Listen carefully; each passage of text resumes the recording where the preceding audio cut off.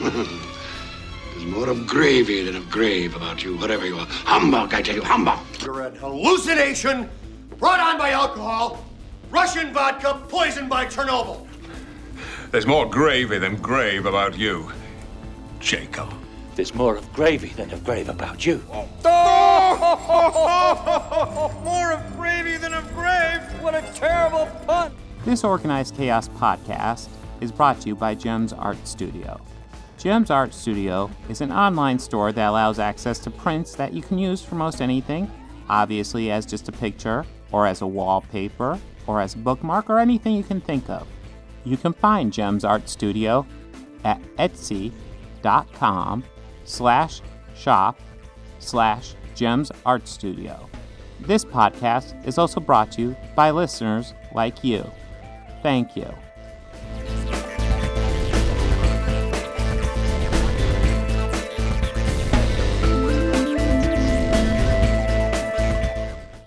Hello, and welcome to an Organized Chaos podcast. I'm your host, George Johnson. What's sorry. going on? Did you say something? What's going on? What? Hey, what? Get out of my podcast. What the fuck? What? Who the fuck is this guy? I don't know who the fuck this guy is. What the fuck? I'm just meeting this guy for the first time. You invited me. Oh, God. Oh, God. You just gotta throw facts in our face. I see how it is. Oh, yeah. Tis this easy to be merry and joyful, my ass. What the hell? Well, Yes. tis the season, after all. So, on this True. episode, we're having a three-way. Wait, that didn't come out Oh. right. But, yeah, we're being joined by... as the French say. Being joined by my very old friend, George Johnson, who was on the last episode of the podcast, which you may have listened to, but you haven't seen it yet, probably, which is something we'll get to in a couple minutes, actually. Yeah, we will. We But, will get to it in a couple minutes. But, yeah, we're doing something a little different. George, you want to introduce yourself real quick? Yeah, sure. I am George. Like Bob said, we go way back. We explained this a little bit in the video that was taken down, but we'll get to a little later. We're not old.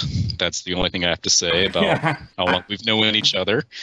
I've known him for like 2 years. Yeah, something like that. It hasn't been very long at all. And this is my first time on the podcast. So Well, technically, last time was your first time on the podcast. But in well, the video form, this will be their first time seeing you. So, okay, Yes. in this format, new to this format. ooh, Oh boy. yeah, his actual first podcast will be coming out on video. It looks like it's going to be at the end of the month. So that's a twist. Happy New Year. Yeah, Just in time for Christmas. That's what everybody wanted. but yeah, this episode we're doing something fun. We're doing the Battle of the Christmas Carols. There's so many Christmas carols. We're not going to do them all. We picked 4. But before we get to that, we're going to talk about a couple things that happened. First off, Cowboy Bebop live action was canceled. I Yes. know you guys are devastated. Do you guys have any thoughts on this? Well, I'm not surprised Netflix brought the axe hammer down on any series anymore. Mm-hmm. So that's, yeah. Yeah. Well, I used to feel like Netflix would just renew everything, no matter how poorly it did. They would just renew it, and now not Yeah. remotely. It changed quickly. No. And the marketing for that did a great job about, how many barriers they were breaking. And then just go, oh, yep, nope, season 2 for you. Yeah. It honestly, it's not nearly as good, but it feels like full circle, because the original only lasted for a year, but was only meant to last for a year. But it strongly inspired Firefly, which was canceled after a year. And now we got Cowboy Bebop coming back. Canceled after a year. Well, I mean, Firefly got a movie. Yeah. Cowboy Bebop did too, didn't they? The animated one, yes. Yeah. Yeah, that was a good movie, too. So was Serenity. Oh, yeah, Serenity was excellent as well. Serenity was a great, kind of good closure. Mm-hmm. Yes. I was about ready to say the Cowboy Bebop movie was closure, but no, it was just a story in the middle. It was a big story in the middle. Yeah, no. I mean, like, there's some choices I wouldn't have done. But that's for another day. Yeah, we could do a whole discussion on that one. But yeah. I guess I'm the only one that's actually sat down and watched it all the way through. And my thoughts on it are kind of I thought the series had potential. I thought a lot of the characters were pretty good. I thought Ed was awful. But of course, we barely saw Ed, but it was enough to... Oh. Still, I was interested to see what it did with Season 2, but we aren't getting it. I am disappointed we aren't going to see the one guy as Jed anymore. He was fantastic. Okay. But yeah, the other thing that happened was the video takedown. The email I get at work. Let me see. I'll go ahead and dig up this email. The Genesis ranking. So the episode of the podcast from last week is on podcast. Like if you go to any podcasting platform, well, the big ones, Spotify, Apple, Google, you'll see George and I talk about the Genesis concert, our favorite Genesis albums. But the video has been taken down off YouTube. So yeah, that's fun. And they've actually changed how the takedowns are done, which is kind of annoying. It used to be as soon as they do a takedown, the video is instantly taken down, and I can instantly dispute it from that point. I don't even remember what it's called. Essentially just disputing it. And when you dispute it at that point, literally they have a week to file charges against you or reinstate the video. Now we have to wait 7 days, and then we can go through that process, which is annoying. So it's gonna, instead of being a 1 week process, which is obnoxious, it's gonna be a 2 week process. But yeah, that video will come out. I know Bobby hasn't done this before. I imagine George hasn't either. I cannot tell you the number of times I've done this on my main channel. Let's see. Do you guys have any questions on how that how it works? Yeah, that's a weird one. Yeah. Like I said, I've done it a lot. It's annoying, but yeah, it'll be back up. But shall we go to the main event? Yes. Ooh. Talk about that. Yeah. Why did you go there? Why would you do this? The second documentary today. Okay. Hey. Oh no, I guess we're talking about these. Oh, okay. Well, you were right. you were cut out during the Get Back thing, so hey. I'm not around for one, and it gets pulled down. Oh my god. Yes, it's called pure skill on my part. I could take down a video like but you I'm won't honestly, believe. Really, I'll be honest. When I first saw the photos you had shared, man, I was like, "Oh, those are some sweet seats. Mm-hmm. Like, those are nice." Then I looked at. I was also looking at them in the drive today. Yeah, I didn't even. I don't even think I posted the photos. I posted the videos. There's a few. No, I posted the videos. There's a few blurry ones. There's a few blurry ones too. But he was excited. Oh, you looked up on the podcast files. Where I shared them. Oh, yeah. You cheated. Okay, yeah. Those aren't the ones I've actually shared yet. How dare you? I know. Well, I had to binge some movies today. Yes, you did. Well, we got 4 Christmas carols we are going to be comparing. And I actually haven't explained the scoring system to you guys yet, which I'll do now, which I think will be interesting. Well, as you can see, they're all zeros. All these movies suck. Yes. They're garbage. They're shit. Of course, Patrick Stewart gets 1 point for being Patrick Stewart, and it wins, and that's the end. Well, and I mean, also, Picard was a dick. Yeah. They're all dicks in this one. I mean, I kind of had to watch, like some good old wholesome, Star Trek movies to feel a little better. Maybe. And it was Generations. Oh, jeez. So, see what you did. We have broken down these movies in 5 categories from worst to best. And we're just going to go over them. And then when we get to our best in each category, it will get 1 point. Now, there's 3 of us. That means there's a possibility of 15 points. However, I wanted to make it interesting. Because we can't just make it too simple. So what's going to happen is if a movie doesn't end up with a majority and simply a plurality, we're going to eliminate the bottom movie, and whoever gave that movie a point, their second choice is going to get a point. And then we're going to do that until we end up with one from majority. So, does that make sense, everybody? Yeah. Okay. Wow, I was concerned. All right. So we are reading these from worst to best, correct? And then when we get to the best, that's where your point goes. So, the 5 categories will be supporting cast, sounds, visuals, story, and Scrooge. And we'll just say a couple sentences about each one as we go through. Let's see, I'll go ahead and start off, and then we'll go to Rob, and then George. And then next category, I was thinking we'd go Rob, George, and then myself. And then for visuals, George, just kind of switch it up every time around. Sound good? Yeah, that sounds good. All right. So I'll kick us off with Best Supporting Cast.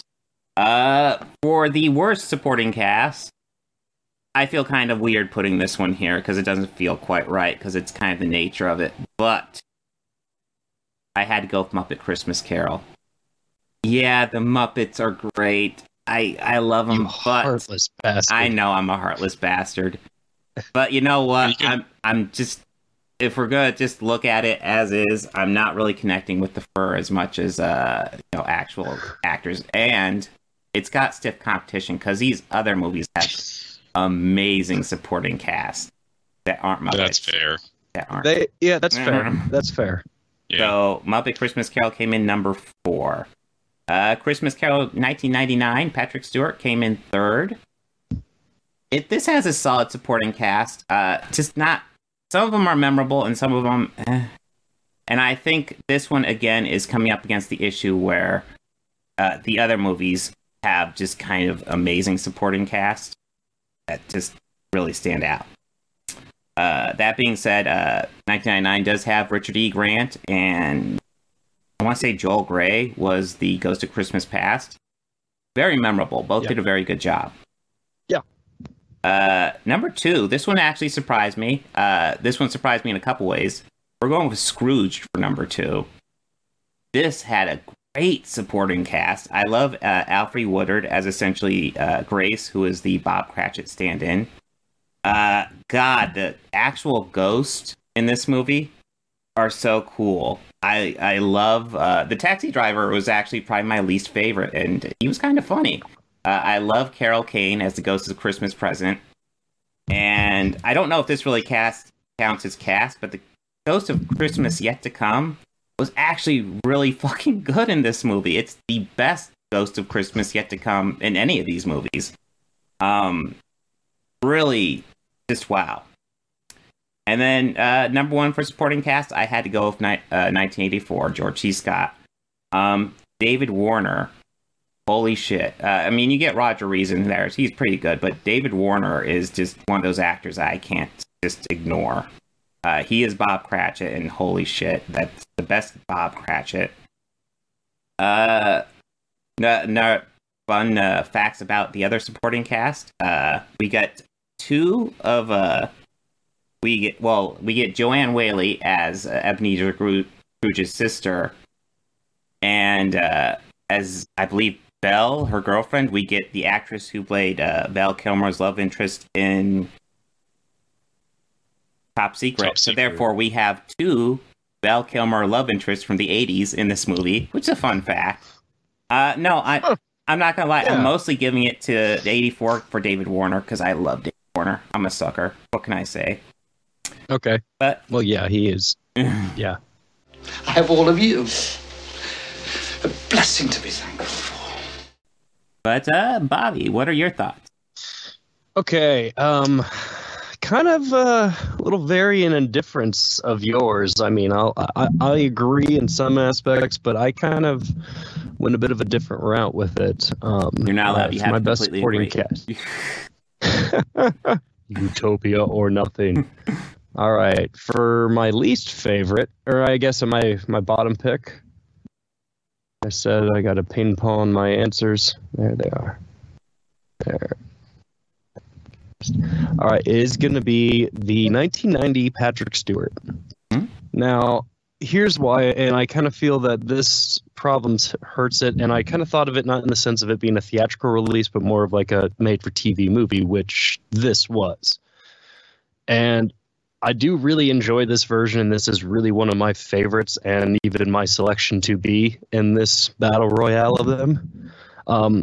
I kind of feel that having such a strong lead in this as Patrick hurts the rest of the cast, because he kind of can't help it, but even the average viewer is watching it to see Picard as Scrooge.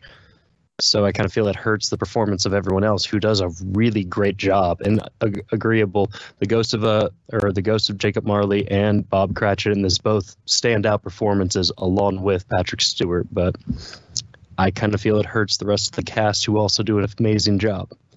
So that's kind of why it's down low, because of his star power. Controversial pick, I know. Yeah. All right, number 3. And again, is George C. Scott for 84. Though, again, standout performances, but the same thing. Scott steals scenes whenever he's in anything. It naturally happens. He has a powerhouse performance. So I kind of feel it's a thing for the star power that hurts it. I'm not as familiar with the other actors as you are, so this is really my impression of it, but I'm not as familiar with this version either. So that's why that's number 3. Number 2 is Scrooged as well, though there are a lot of it, and the supporting cast takes a lot of liberties with the story so they can make each spirit have their own different bits of uniqueness, like the cab driver for The Ghost of Christmas Past, and Carol Kane as some very mean fairy who can hit people with toasters. And I'm pretty sure, like the bitch hit me with the toaster isn't Dickens, so they do take their own liberties. Oh shit, I thought that was from the book. Oh yeah, I mean, I don't know how Dickens would have written that, though.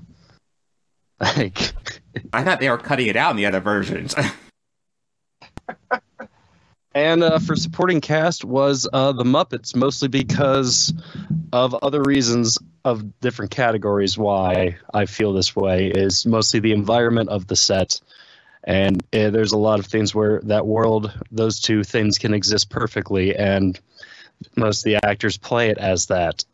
So for them, for the supporting actors who are humans and not made of felt, for their commitment to the bit, The Muppets is the first. Yeah, that is for my best supporting cast. Yeah, a little different direction, but yeah. My name is Charles Dickens. And my name is Rizzo the Rat. Hey, wait a second. You're not Charles Dickens. I am too. All right. So I'll admit it's been many years since I've seen any of these movies. I have seen them in the past. So this was kind of like a fresh take for me on a lot of these. So for me, I'm really looking at like 3 distinct different movies. Like sometimes there's things I liked in the Christmas Carol with George C. Scott, and other times there's things in the Patrick Stewart version that I like, but we'll get to some of that later. So for the best supporting cast, my number 4, I think, is A Christmas Carol from 99? Is that the one with Patrick Stewart? Yeah, 99. Okay. Yeah, and Rob brought up some good points. It felt more like made for TV starring Patrick Stewart. I know his popularity was at the height at that time because it was hot off the heels of, Next Generation. So it seemed like more of a novelty type thing. But I still really enjoyed it. It's just none of the cast really stood out other than Patrick Stewart's performance. So let's move on. My number 3, I chose the George C. Scott Christmas Carol. And again, I don't know the actors as well as the main actor. I thought George C. Scott himself was great in it. He was in Patton, so he kind of has that attitude. So yeah. I thought that was a really well casted role. Not wrong. So But in that one also felt the most like a period piece. Like it captured that era very well with the set design, the costumes, the acting style, the dialogue. But again, I can't really remember exactly who was in the cast other than the lead, but they did their job well because nothing really stood out as being off, if that makes sense. Now I feel like I'm fanboying out about David Warner. That's all right. No, my number 2 is the Muppets. And I kind of chuckled when you said stiff competition regarding the Muppets. Yeah. I mean, it was literally the Muppets in a Christmas Carol. There wasn't anything out of character for any of the Muppet characters, but it was fun. It was different. I really liked Kermit's son as Tiny Tim. That's probably my favorite Tiny Tim. Michael Caine, excellent in that as well. But I'd have to say my number 1 for supporting cast is Scrooged. They did a nice take on the story, I thought. It was a surprise seeing Karen Allen in that, because, Bob, we watched that one when you were over last, and I had forgotten that she was in it. And she's always great. I always like every movie that she's in. She's great. Some of the side characters that they really pulled off, like the slimy corporate kind of thing, very well. The ghosts were unusual but funny. It was just a really good take on it. So my vote for best supporting cast is Scrooged. Wow, like Scrooge, I feel like it was number 2 twice and number 1 once. Yeah, we'll kind of get to it, but I feel like that movie kind of surprised me. I didn't remember liking it, but yes. Taxi! Can you get me to the IBC building in 3 minutes? Which floor? Where are we at now? Sounds. So. Yeah. Rob, take us off. I think it's me? Yep. All right. So for sounds, is number 4, I have the George C. Scott 84 version. Now, with this one, George had actually brought up a good point where it really did feel like a period piece. So, I mean, the eerie stuff was there. It was very present and ominous, but there wasn't anything overly extra like it would be added if it were made today. Like, it would look more like something from one of the Warren movies or whatever. Like a lot of unnecessary jump scares and scores. So number 4, I have the George C. Scott version. Number 3, the Patrick Stewart one. Though they did a lot of impressive stuff, and I really did like the sounds with the chains and with the Jacob Marley. Kind of those ones gave me more of an eerie feeling and chills, like the scariness. That one I wrote the same line twice. Sorry. It happened. Yeah. All right. Yeah. But yeah, the eeriness, but again, very subtle and overdone. But I kind of found, and you're going to see this through the rest of my rankings, I kind of feel that since these 2 out of the 4 we selected really did play it the safest and the closest to the chest. Oh, yeah. I kind of feel it restricted the movie in that aspect. So you have no choice but to look at it as this kind of piece in time, like this little time capsule. So that's why Patrick's down there. For number 2 in sounds will be the Muppet Christmas Carol. Yeah, this is the only one that's a musical that we talked about. Yeah, it has, again, very memorable moments, very memorable songs that, you can even gather around and sing with friends if presumably all your friends grew up watching this or are very familiar with the Muppets. And they fit perfectly well into the story without kind of, making it overly like, hey, we do have a song here, or like how most movies will kind of pigeonhole a hit song into it or anything. It was just all done very well and tasteful and not over the top. Very Henson style. So that is why that's at 2. Number 1 for sounds is Scrooged. Now, the sound design in this is amazing, I think. you kind of hear the aspect and the crumbliness, and you even hear sounds of dirt falling when he first meets his old partner in the beginning. Every time the ghost of Christmas Present is hitting him, it sounds like one of those mosquito zappers. Mm-hmm. Yeah. Did you guys pick up on that?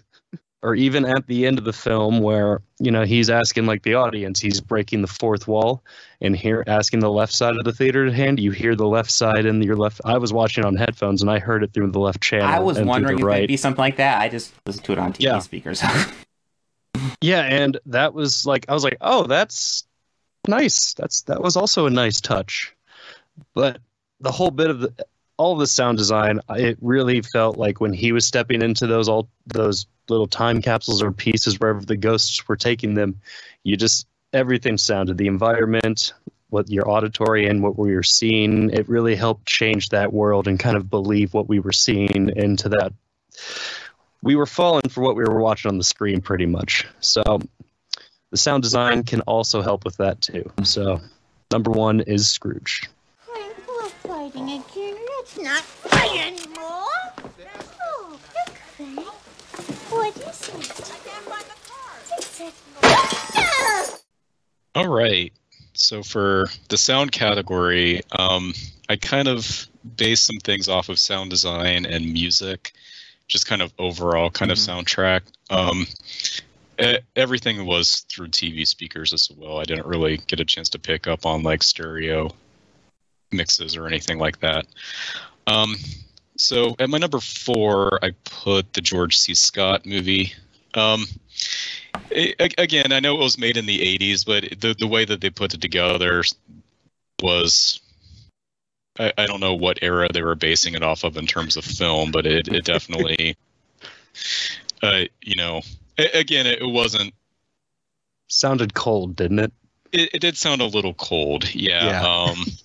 Not a lot going on in terms of soundtrack. Music was apt. It wasn't necessarily memorable. So I'm just going to jump over to the Patrick Stewart version. Again, there's some different things going on in the sound mix, things that add to the atmosphere, the tension, things that are kind of just going on in the room that you can notice, but it's not like overpowering or anything.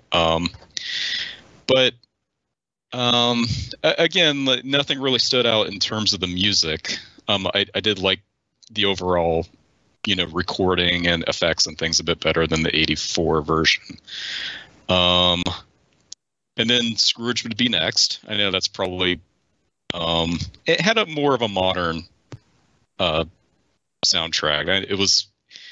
What was the 88 on that one? Was that right? Yeah, 88. 7? Okay. 88. Late 80s. Okay. Okay. Yeah. 88. Okay. It definitely didn't have a dated soundtrack. It still held up as being somewhat modern. So, again, there was a lot of comic in the movies as terms of comedy and slapstick. So the sounds worked really well with it, I thought.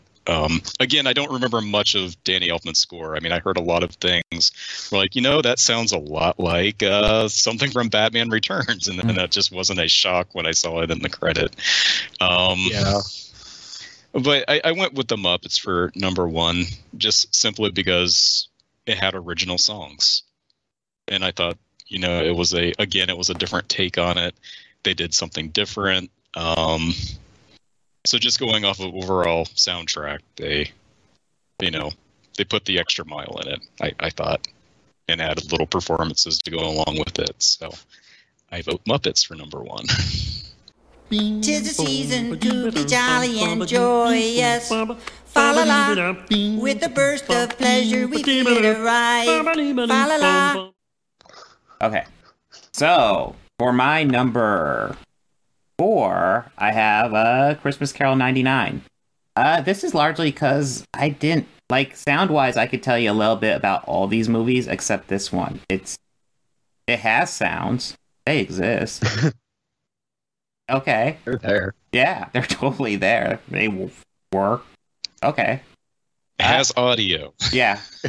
Number 3 is 84, and it's almost in the same camp. But I could tell you 2 things I like about it. that it did purely sound-wise. Number one, it does have kids caroling at the beginning, which I thought was a nice touch, kind of contrasting Scrooge himself. The other thing it did was the Ghost of Christmas Yet to Come has this great, like, creepy, like, sound effect whenever, like, he appears or does something. I just thought that was a nice touch. Number two is the only musical in this bunch. It is a Muppet Christmas Carol. I'm largely not thrilled with the songs on here, but, you know, they're nice in the moment. I mean, I'm not hating myself while watching them. But brings us to Scrooge, which, at least in my opinion, was just far and away the winner as far as this one.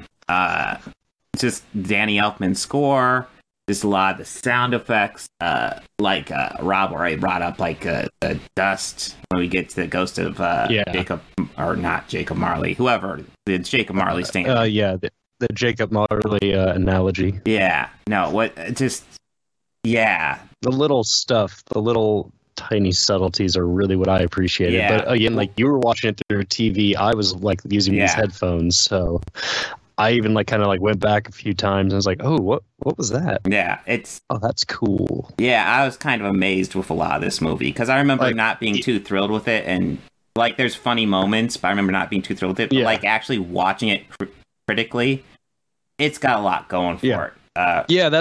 That's how I was kind of viewing my take on a lot of them too. Mm-hmm. And like when I had picked why supporting cast, because anytime Patrick was in a shot, he was center frame every time, even moving. I didn't. So it was like that one. I was just like, there's one where he's not, and it's at the end where he walks past and they turn to see, and he's on like the far frame. So we're moving with him, and then the two guys that he meets come into center, and they shake hands in center. And I was like, oh, this is so heartwarming. Picard grew a big old heart that night. But yeah, Scrooge is definitely my pick.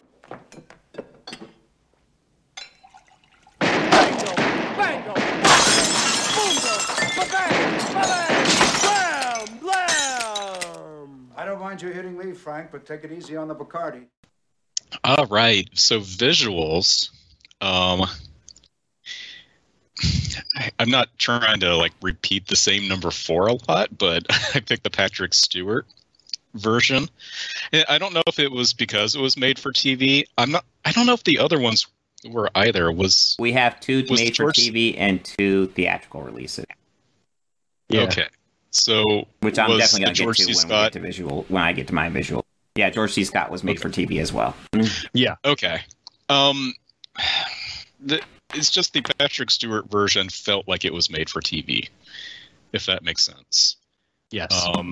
In terms of lighting, set design, I don't know. The George C. Scott version, it felt like it was actually filmed for a higher production. I don't know. It's hard to explain. I mean, the ghosts were fine. I think the ghosts in this version were a little better in terms of like transparency than the George C. Scott version, but overall, it was, I think, the weakest for me. So my number 3 was the Muppets. I mean, it's the Muppets. I mean, there's a lot of visual going on with the puppeteering, which I always have to give credit for it because puppeteering is not an easy task when it comes to filmmaking. The surroundings, the towns, the sets, anything that they used location-wise did feel a little more period, but still wasn't as impressive as some of the other ones. So I put the Muppets in at number 3. Now, number 2, I really liked visually, and that was Scrooged. And I think when we watched it, Bob, I even commented on how good some of the effects still looked. Mm-hmm. Like, it's a very special effects heavy movie, and it still looks good. I mean, there's a lot of creativity that went into it, and I almost picked it as my number 1, almost, just because of how original they went with the direction of it. But I had to give it to the 1984 one. I can't say enough just how much of a period piece that looks like. It looks like it was, the early 1900s just captured on film, And if you didn't know who George C. Scott was, maybe, it would make it seem even more so. So yeah, number 1, Christmas Carol, 84. Our Savior Christ and His Lady on Christmas Day in the morning. Clear the road. Out of the way. Let me through. So free on Christmas Day, on Christmas Day. Hey, with the sound the All right. I think that's to me now. Okay, visuals. Yes. I'm not gonna lie. Number 3 and number 4 are pretty much tied for me for different reasons. And I think what really hurts is we're looking at theatrical releases versus TV releases. Feel it when you're looking at the visual. And I could go either way because there's stories for there's ideas as to why one would be better than the other. It's really a tie between Christmas Carol 99 and 84. George C. Scott versus Patrick Stewart here. I think visually the story might be more clear in the 1999 one, but there's some really shoddy effects work. I think 84 looks pretty good, but there's some stuff where I could really tell they were being late. There's some edits that could have been way more creative, such as the edit where he's grabbing the robes of the Ghost of Christmas Yet to Come, and it transitions into his bed sheets, and it literally just does a flat cut, and it's like there's a million ways that you could have cheaply made that look great, and they didn't go for him. George is correct, though, however, because like a lot of the sets and a lot of the sets, a lot of the art direction looks pretty good in that one. But there's also like the cone, like in the 1999 one, you clearly see him grab the cone and smother the Ghost of Christmas Past. Whereas in George C. Scott, you kind of just get a cut where he's like holding it, and you don't really know what's going on. So it's really between those two. Number 2 for me, Muppet Christmas Carol. Muppet Christmas Carol is pretty good. It's a Muppet movie. Like I can kind of give it crap for supporting cast, but like they're Muppets, and this is where I kind of appreciate the fact that they're Muppets. It's well done. I gotta appreciate the Muppets in some way. They're sitting apples for fuck's sakes. Yes. It looks pretty good, and this is very much a theatrical release. But number 1, it's got to go to Scrooge, man. Scrooge, I love the visual look of the Jacob Marley stand-in. I love the visual look of the Ghost of Christmas Yet to Come. I love when he opens up the robe and you just see like this skeleton with like these weird demon babies yelling. It's so kind of freaky, and it's a contrast. Looks like Freddy Krueger. Yeah, it kind of reminded me of that, like, or Evil Dead 2 or something. Yeah. It's such a great contrast. Like, the whole movie is this goofy comedy, but then you have this Ghost of Christmas Yet to Come that is super fucking freaky. I love that the Ghost of Christmas Yet to Come also, it has like a TV screen face. Yeah. It's perfect. That bothered me more than the souls inside the rib cage. Yeah, but the souls just look great. It's just... Yeah, I mean, it almost gets to the point for Ghost of Christmas Yet to Come, but also has like the Jacob Marley stand, and it has that thing where he's holding him outside the window, which looks great. And then he's ripping the muscles off. Yes, ripping the muscles off. I want to bring it up because that looked great. Oh my god, yeah. And when he walked away, and when the hand fell, how his arm was still standing up there, so it was like this pretty much. Yeah, yeah. It's for me, it was kind of a no-brainer. That looked great. Yeah.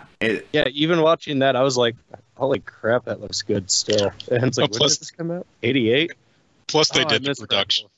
The production within the production where they were doing the TV studio sets and everything.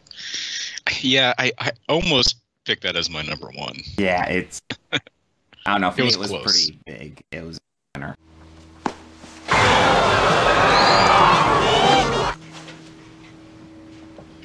Did our people do that? We're gonna get phone calls. All right. Number 3 is like we've all been talking and mentioning. It's kind of like that awkward elephant in the room. Is the Patrick Stewart, just the made-for-TV? I can tell it was all like still shot on a set. Very nothing too great. The ghost, they did look impressive, and for made-for-TV CGI. Yeah. fairly impressive. And I'll say with Jacob Marley and the first time he dropped the rag and his jaw just kind of did the whole scream thing. Kind of funny, but Yeah, the jaw thing was looks good. Nice. Yeah. It was cool. And even later I'll talk about the George C. Scott where he just kind of shakes the cage or the chains, and that all still was good and it gave great effect, but not that great of effects. And like you said, some of them will look a little bad. And for that, I just put Patrick Stewart down for the fourth one for his version of the Christmas Carol. Number 3 is the George C. Scott one. Now, the one thing that this did, and the editing, there were some in here that did really kind of get to me. Mm-hmm. Though, the ghosts and everything did look better, I think, as transparency, like George brought up in the Patrick Stewart version. These ones I just kind of like the performance of them and how they were lit. Now, this one, again, I could tell it was still a stage, or a sound stage, but they were acting like they were performing it in a theater. And it sounded to me like that was the room that I was getting. But again, I was with my headphones. That's how I was listening to it. So for the sound design in that aspect, the visuals in that, just the lighting on it is really what I kept. How the ghost, you knew it was because it had that kind of almost white light or that bluish kind of scary light with Jacob Marley, and the lighting kind of went from all bright white and golden lights to the Ghosts of Christmas Past to kind of more festive looking ones to sad blue and gray with the Ghosts of Christmas Yet to Come. How the lighting just transitioned along with each kind of feel of each spirit. So that was just something subtle I noticed, and I did appreciate that in that. So I went with George C. Scott. Number 2 goes to the Muppets. Simply just because of how that set operated, and I said I would talk about this. So I happened to just kind of do it because it's fascinating. How do you build a world for humans and Muppets to live and interact in? That's kind of an interesting question, I thought. So I found this featurette where they did build a set that would go about to maybe yay high, so that they could duck down and still operate and perform, and the actors could still walk up there perfectly and just carry the whole scene on. And just for that's interesting. They still made this set like a little living, breathing town. That's just incredible. And it's humans acting with Muppets. That's always incredible to see. I mean, puppeteering is amazing, and this is one where they made Kermit walk on his own. Though it was computers, but that was the first time that had ever happened. So it was about that, yeah. Yeah, and I remember that as a kid, being blown away by that. It's not like him riding a bike where you know how they're doing it. And number 1 for visuals, I got to go with the Scrooge. They took, like I've said, they took liberties with their own way of telling the story, and they really had fun with it. And even like George said, the set within the set, how they played within that and within the dreams that he was experiencing, and every bit of it, every world was believable. Even when they would just step through a set door and they're at his brother's house, all of it was great. And this one just looked great. Everything, down to the smoky cab, and he had to have been my favorite. I have to say, he was my favorite. The Ghost of Christmas Past. Oh. A smoky, rude as hell New York cab driver. Now, he might be my least favorite ghost in that movie, but they're all great. I love them all. No, they're all great, and I can't pick a favorite. I know this is off category, but I really can't pick a favorite of A Christmas Present. I can't pick a favorite. They all were great. Mm-hmm. Yeah, that movie really did. All right. I mean, I would feel like I'd be doing a disservice not to pick the Muppet one in that aspect. Yeah. All right. Giant. Yeah. And be saved. Don't let me go, Lou. God bless you. Oh, no, please. All right, so on to best story, and it's back to me. So this is where we start seeing some issues with Scrooge, because the story is choppy, unfortunately. There is a censor character that apparently someone who worked in that movie had an issue with censors. Because essentially this character is introduced and they spend the whole movie beating the crap out of her. And I'm not going to lie, it gets a little chuckle, but they keep on going back to it. There are extra characters here. Like there's a character that hands Frank a newspaper talking about an old woman that dies. And this character is never seen again. And I'm just thinking, why didn't Grace do that? There's lots of things that the story here is just iffy at best when it's not following the Christmas Carol. Okay. To that, like, who's that blonde lady that we see in the board meeting, and we always kind of see her in the background? And I noticed at one point she comes up and says something to him, but like, what was the point of showing her with only just to have her do that? Yeah, no, there are characters that feel like there's the character who's brought on to be like the guy who's keeping an eye on Frank, and it really feels like we should be like on his side. There are moments where he really puts Frank in his place, but you hate him, probably even more than Frank. So I'm not sure if we're supposed to hate him more than Frank, or if we're supposed to be somewhat on his side, because Frank is fairly despicable until the end. And honestly, the ending where he's just talking to the audience feels really lazy to me. Just him yapping. It's like, yeah, and we'll get to best Scrooge or best Scrooge stand-in later. But yeah, there's lots of things where it doesn't work. I'm afraid Scrooge is past its prime on this list for me. Muppet Christmas Carol comes in number 3. Honestly, like, this one's not bad. It follows the story fairly religiously, but obviously it does its variations, and the other two are just so faithful that we don't get to little children. So it's not that Muppet Christmas Carol really is at fault here, but number 2 is actually going to go for 1984, which I feel is very good, and it feels like a very faithful adaptation, but I feel like there is a bit more they could have done with it, which I felt like was actually reached in my number 1 pick, which would be the Patrick Stewart one.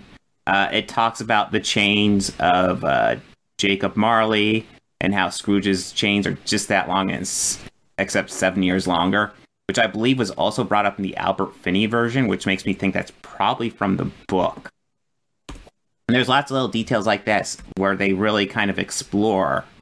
I feel like it fleshes it out a bit more as far as the raw story. So for the first point it gets so far today, I'm giving it to Christmas Carol 99 for the story. I wear the chain I forged in life. I made it link by link and yard by yard. It is a ponderous chain. Rob, what do you think of the stories?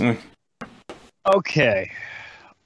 Now, I know that I've kind of been singing its praises mostly, but, number 4, I gotta take Scrooge because it is kind of a alternative telling of it, and when it comes to, and I took this category as best story to, like, how close to the source material, or as best to my knowledge, because it's been, like, at least 8 years since I've read it. So, that Scrooge, it took liberties and it did have fun within that little safety, or I guess like their own universe of that movie, but it still is my number 4 pick. Number 3 is the Muppets, just because it again, they couldn't go and tell all of it and be very true, but it is a very faithful adaptation. And this would have been my number 4 pick, but I do like it because at the end, Gonzo does encourage you to actually go read the book. Hey. And I don't know. Gonzo is my favorite Muppet, so I was just pleased that he was the storyteller. He got to hang out for that movie. He also insisted that he was Charles Dickens. I had to look that up on Google. I wasn't too sure. Yeah, no. He even says, like, the great Gonzo as Charles Dickens.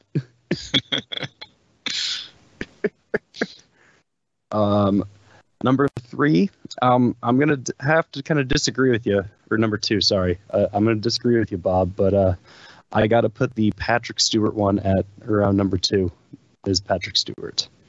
Though they did stick a lot more, and they did talk more about the chains. But I kind of felt that he kind of like a showing and not telling, as they did in the number 1 with George C. Scott, where because I kind of felt him shaking him there, was showing him like, this is what you got to look at, man. Like trying to emphasize it to him. It's really kind of also being a little story for me. Really? Yeah. Yes, but number 1, I had to go with that, and it's George C. Scott. Like, first, I'll admit I've only recently discovered his greatness as an actor within the past 2 years. And it was stumbling upon just a random sequel to a horror franchise just out of curiosity. It's like, well, I've seen the second part. I've never seen part 3. Let me watch part 3. And he happened to be this lead, and holy crap, he's great. Mm-hmm. He's great. The movie was Exorcist 3, too. So I know, Bob, I've talked to you about that. George, that's right. Yeah. I completely forgot that he was in that. Yeah. Oh, jeez. Yeah. Him and Ed Flanders. That's right. Yeah. Yeah. Wow, both of those guys. Holy crap. I've been sleeping on them. So, but yes, number 1, I will give it to that. Tell me, what man was that whom we saw lying dead? George C. Scott's one. Before we get too far, I want to go ahead and point out that I have Googled an image of Charles Dickens. So I've Googled that just to correct the record. Here is a picture of Charles Dickens. So, damn right. Right oh, there. Okay. Well, right there. That makes more sense. My confusion is at ease. He is. It was the hat. Yes. It was the hat that was throwing. Yeah, the hat was really throwing me off. Yeah. George, what are your picks for story? All right. So as I kind of mentioned earlier, I don't think I really dived as much into like the smaller details of the story, but for me, of these 4 movies, there are 3 distinct stories. There's, A Christmas Carol, Scrooged, and the Muppets version. Mm-hmm. Now they're all different kind of takes on the same story, with A Christmas Carol being close to the source material and the other 2 not so much.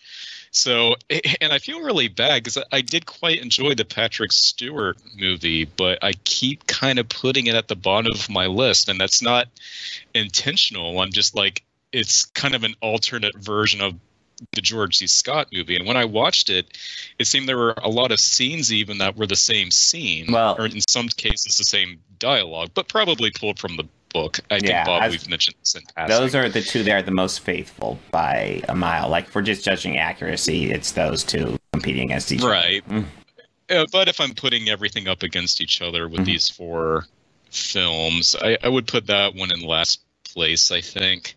Because I think that everything that's notable about it is addressed in the George C. Scott version, other than maybe going into the better details with the ghosts, like you guys have brought up. Explaining a little bit more behind how the whole system works with visiting the different areas. I thought maybe it was maybe a bit better than the George C. Scott version there. But number 3, I went with the Muppets. Again, it's not a completely different retelling. But it is different. They've added in a lot of humor type dialogue. It definitely has a different flow to the story, even though the structure is kind of the same. I don't have much to say about it. It just was different, where the 1999 version wasn't too different from what we saw with the 84 version. Scrooge kind of had its own unique story because it did a lot of different things that I haven't seen in any other kind of adaptation of the story. It's almost kind of like its own thing that just happens to kind of follow a familiar story. So, and then my number 1, it's, again, just the George C. Scott version. If I'm picking something that best tells the story out of all of these movies, which is really just the heart of the story. It's not an adaptation. It's not a remixed version or anything like that. It's just telling the actual story. And I think the George C. Scott version did the best job of that. Is there some peculiar power which emanates from your torch? Oh, yes. There is. So, real here quick we go. to the stories. Real quick to best story and regarding Scrooged. One of the writers of that was Michael O'Donoghue. Now, he's like a famous comedy writer, but he also started off with National Lampoon magazine, and I believe he later went on to write some bits for SNL. That don't surprise me, especially with Bill Murray involved. He is an American writer and performer. He was known for his dark and destructive style of comedy and humor. He was a major contributor to National Lampoon magazine, and he was the first head writer of SNL. He is also the first performer to utter a line on that series. Oh, wow. Oh, okay. He was the therapist in the opening bits. Oh, okay. Belushi. Wow. While I was watching, I was like, I thought that was interesting that he was a writer. Well, you get to kick us off for the best Scrooge category. Yeah. Oh, all right. Well, number 4 is going to be 88's Scrooged. Yeah, as much of an adaptation as this is, and whether it hits a lot of familiar story beats, like George had mentioned, it's not Ebenezer Scrooge. It's just not that. There's no nephew. It's just completely its own thing, but very he has familiar. the brother stand in for the nephew. He does have the brother stand in for the nephew, yeah. And it's very familiar. And I mean, I don't know what the guy he fired would have represented. Would that have been the Dormouse? Bobcat Goldthwait, or it's just Bobcat Goldthwait? Just yeah, it felt like that's part of the story issue where it's like, okay, do we really need it? I mean it's kind of funny, but I don't know. It is, but I mean, he's funny in Police Academy. He's a really great. You see, I haven't seen Police Academy in forever. So. Oh really? Oh God, no. I've seen the first one the most out of any of them. Yeah, no, there's 6. I thought there were 7. God, maybe. Didn't they do one in the? I know there's mid-90s? At least I think there's 3 that have Gutenberg. Maybe yeah, I want to say 4. 3 or 4 with Gutenberg, and then the rest is just ensemble. After that, it's just kind of like whoever we can get back. Right, and I can never remember one guy's name, but I'm like, oh yeah, he's from Police Academy, and I couldn't stand him in Police Academy. That's which one? He played the Bob Cratchit character in Scrooged. Bob, help me out. Would you remember his name? Are you talking about Bobcat Goldthwait? Yeah, thank you. Okay. Because I was like, I know him, and it's he wasn't the Bob Cratchit character, but he was like a new character. I don't think he was. Yeah. No, Alfre Woodard was Bob Cratchit. Yeah, the lady with the kid was. Mm-hmm. Oh, okay. Because her kid was a mute. Yeah, she was talking. She was a longtime employee, just like Bob Cratchit. Yeah. But yeah, at first I thought he was the Bob Cratchit. Like before I rewatched these, I was thinking he was the Bob Cratchit. Yeah, right. but because he was in it quite a bit. Oh yeah, it's not like it's not like any of the other movies have a character like him in it.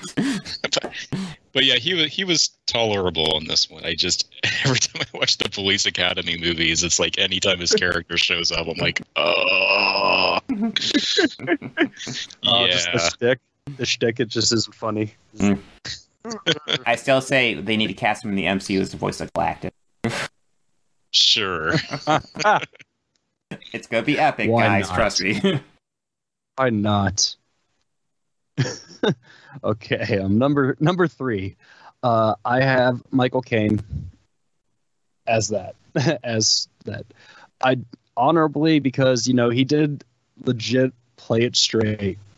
He did, and watching it, I kind of enjoy his performance a lot. Like I really do.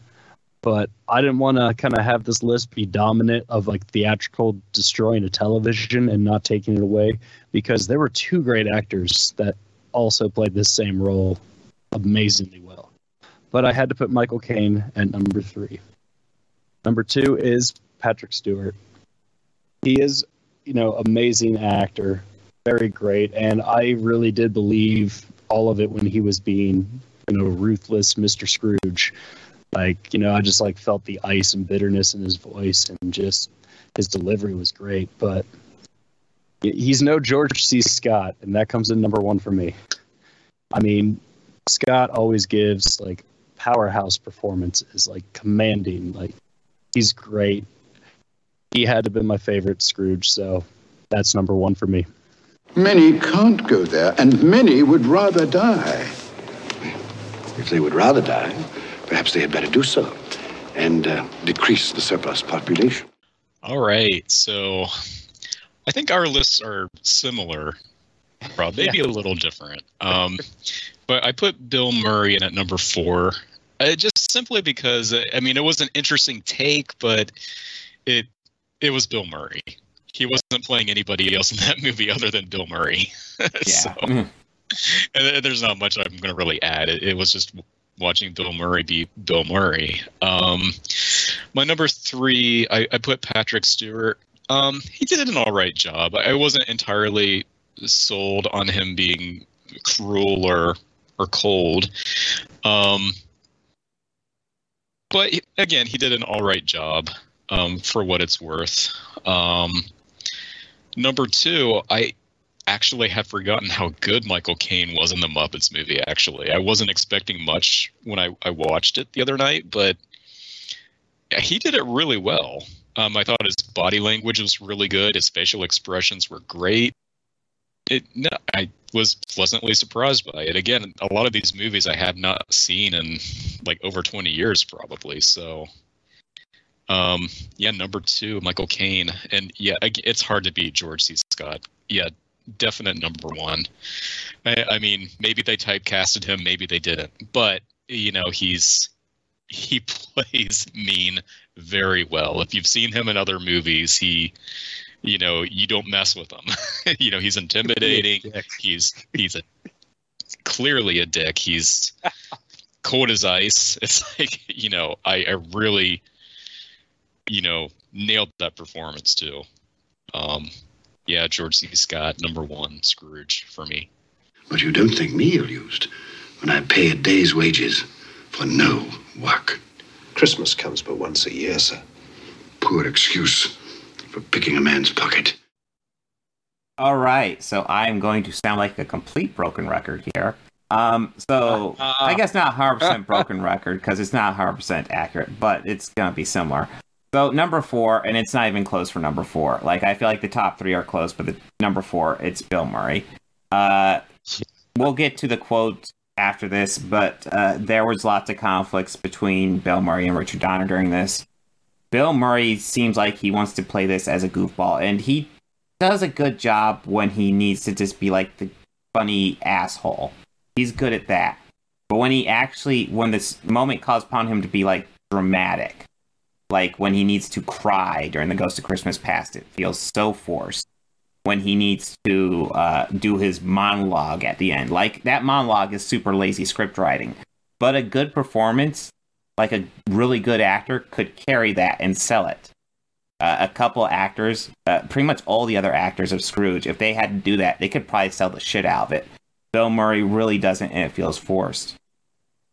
It's not even close. He has his moments, but he's definitely number 4.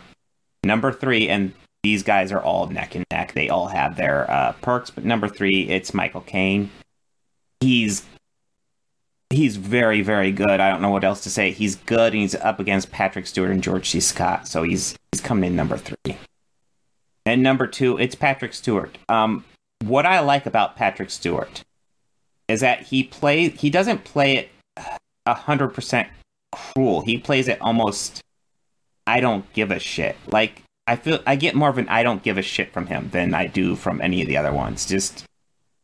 I'm just pinching pennies, and that's the end. And I don't care about outside of that.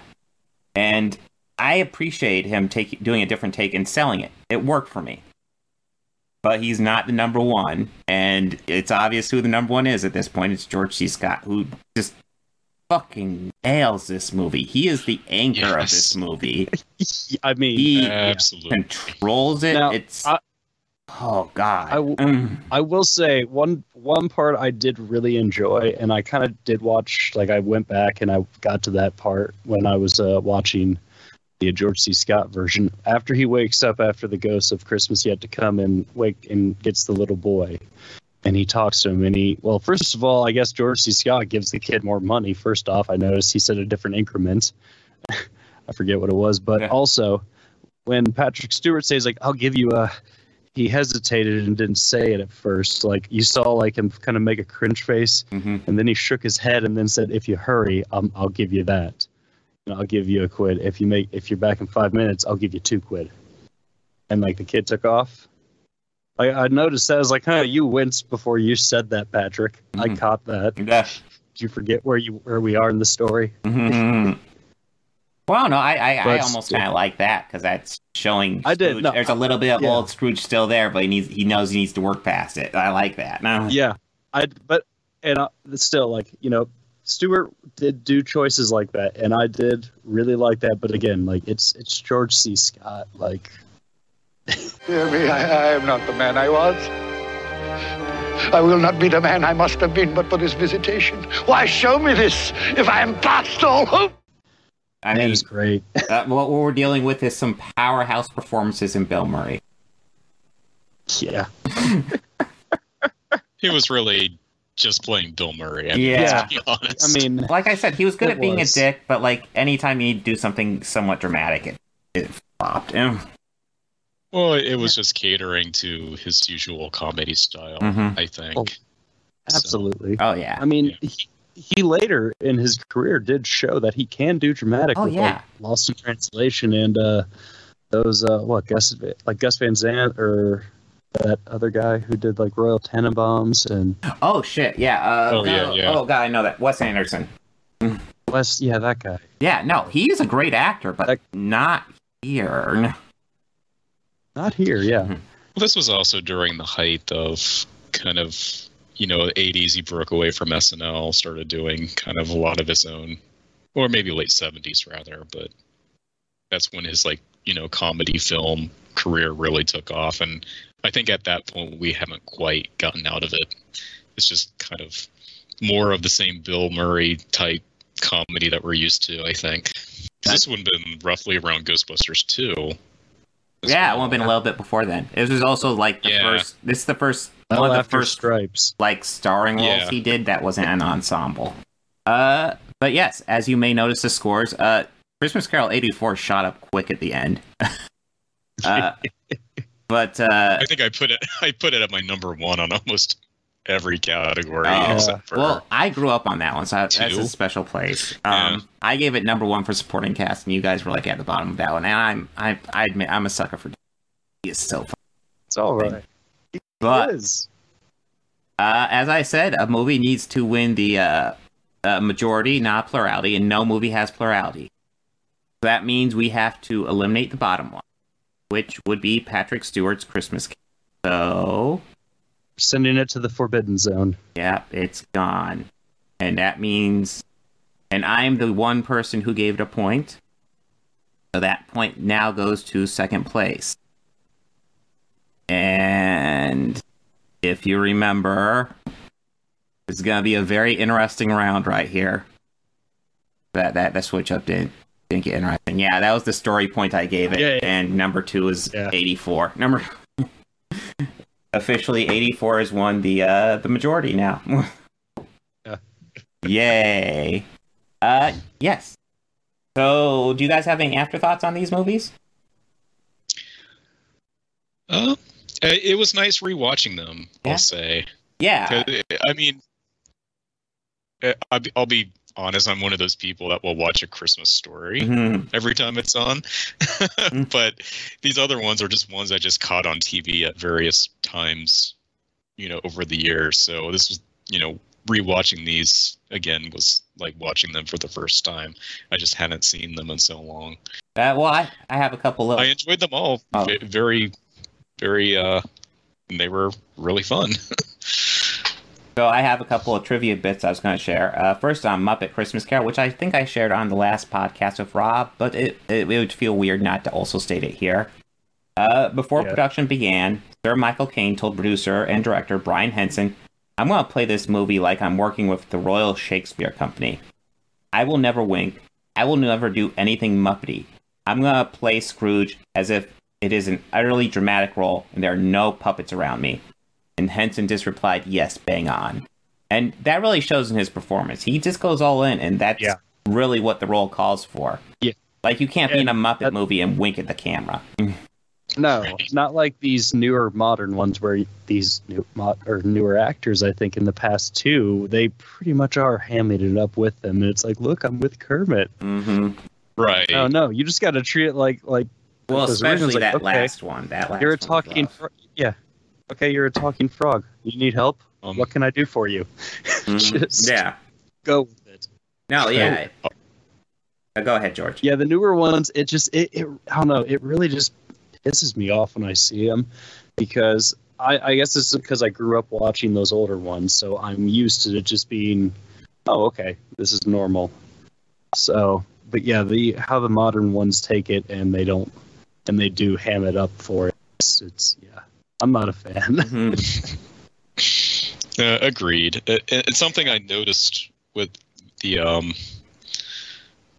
this Muppet movie. I didn't realize that his son Brian Henson had been doing work that early on, because I think that was like 91 or 92, wasn't it?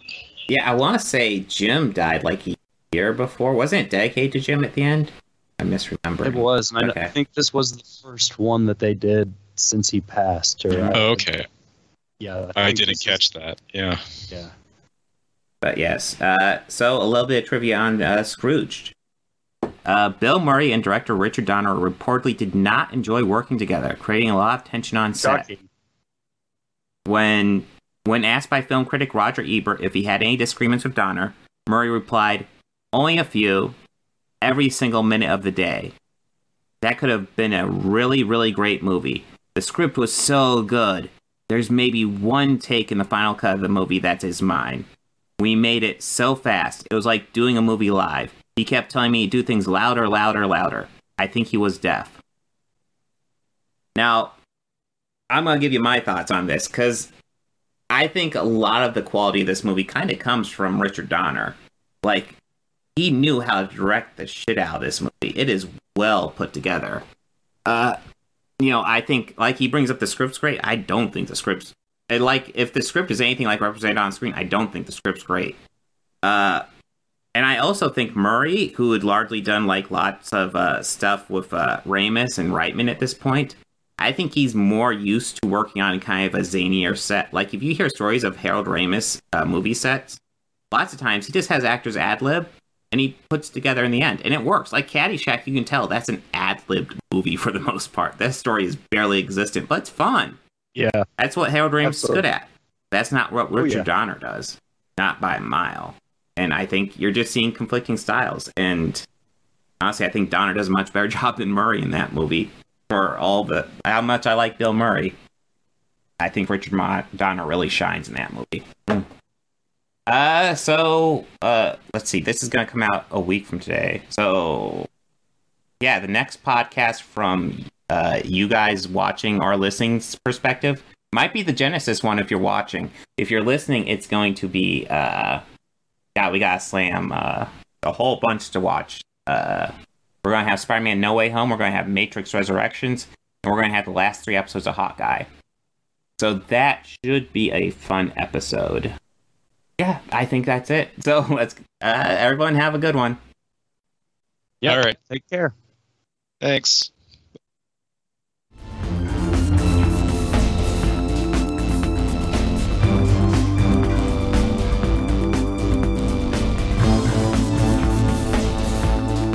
I want to go ahead and add some audio credits at the end here. The theme music you're hearing at the beginning and end of this podcast was written and performed by George Johnson, a very good friend of mine. And my current Patreons are Fel Martins, David Lara, and Lindsay Pankhurst. If you'd like to become a patron, go ahead and follow the link down below anything you can provide would be incredibly helpful to this channel. We're barely limping by right now. I'd love to make this my full-time job, but I'm miles away from that right now. So any help you could provide, just $1 a month would be amazing. You know you want to. All your friends are doing it. Look here! Beneath my robe!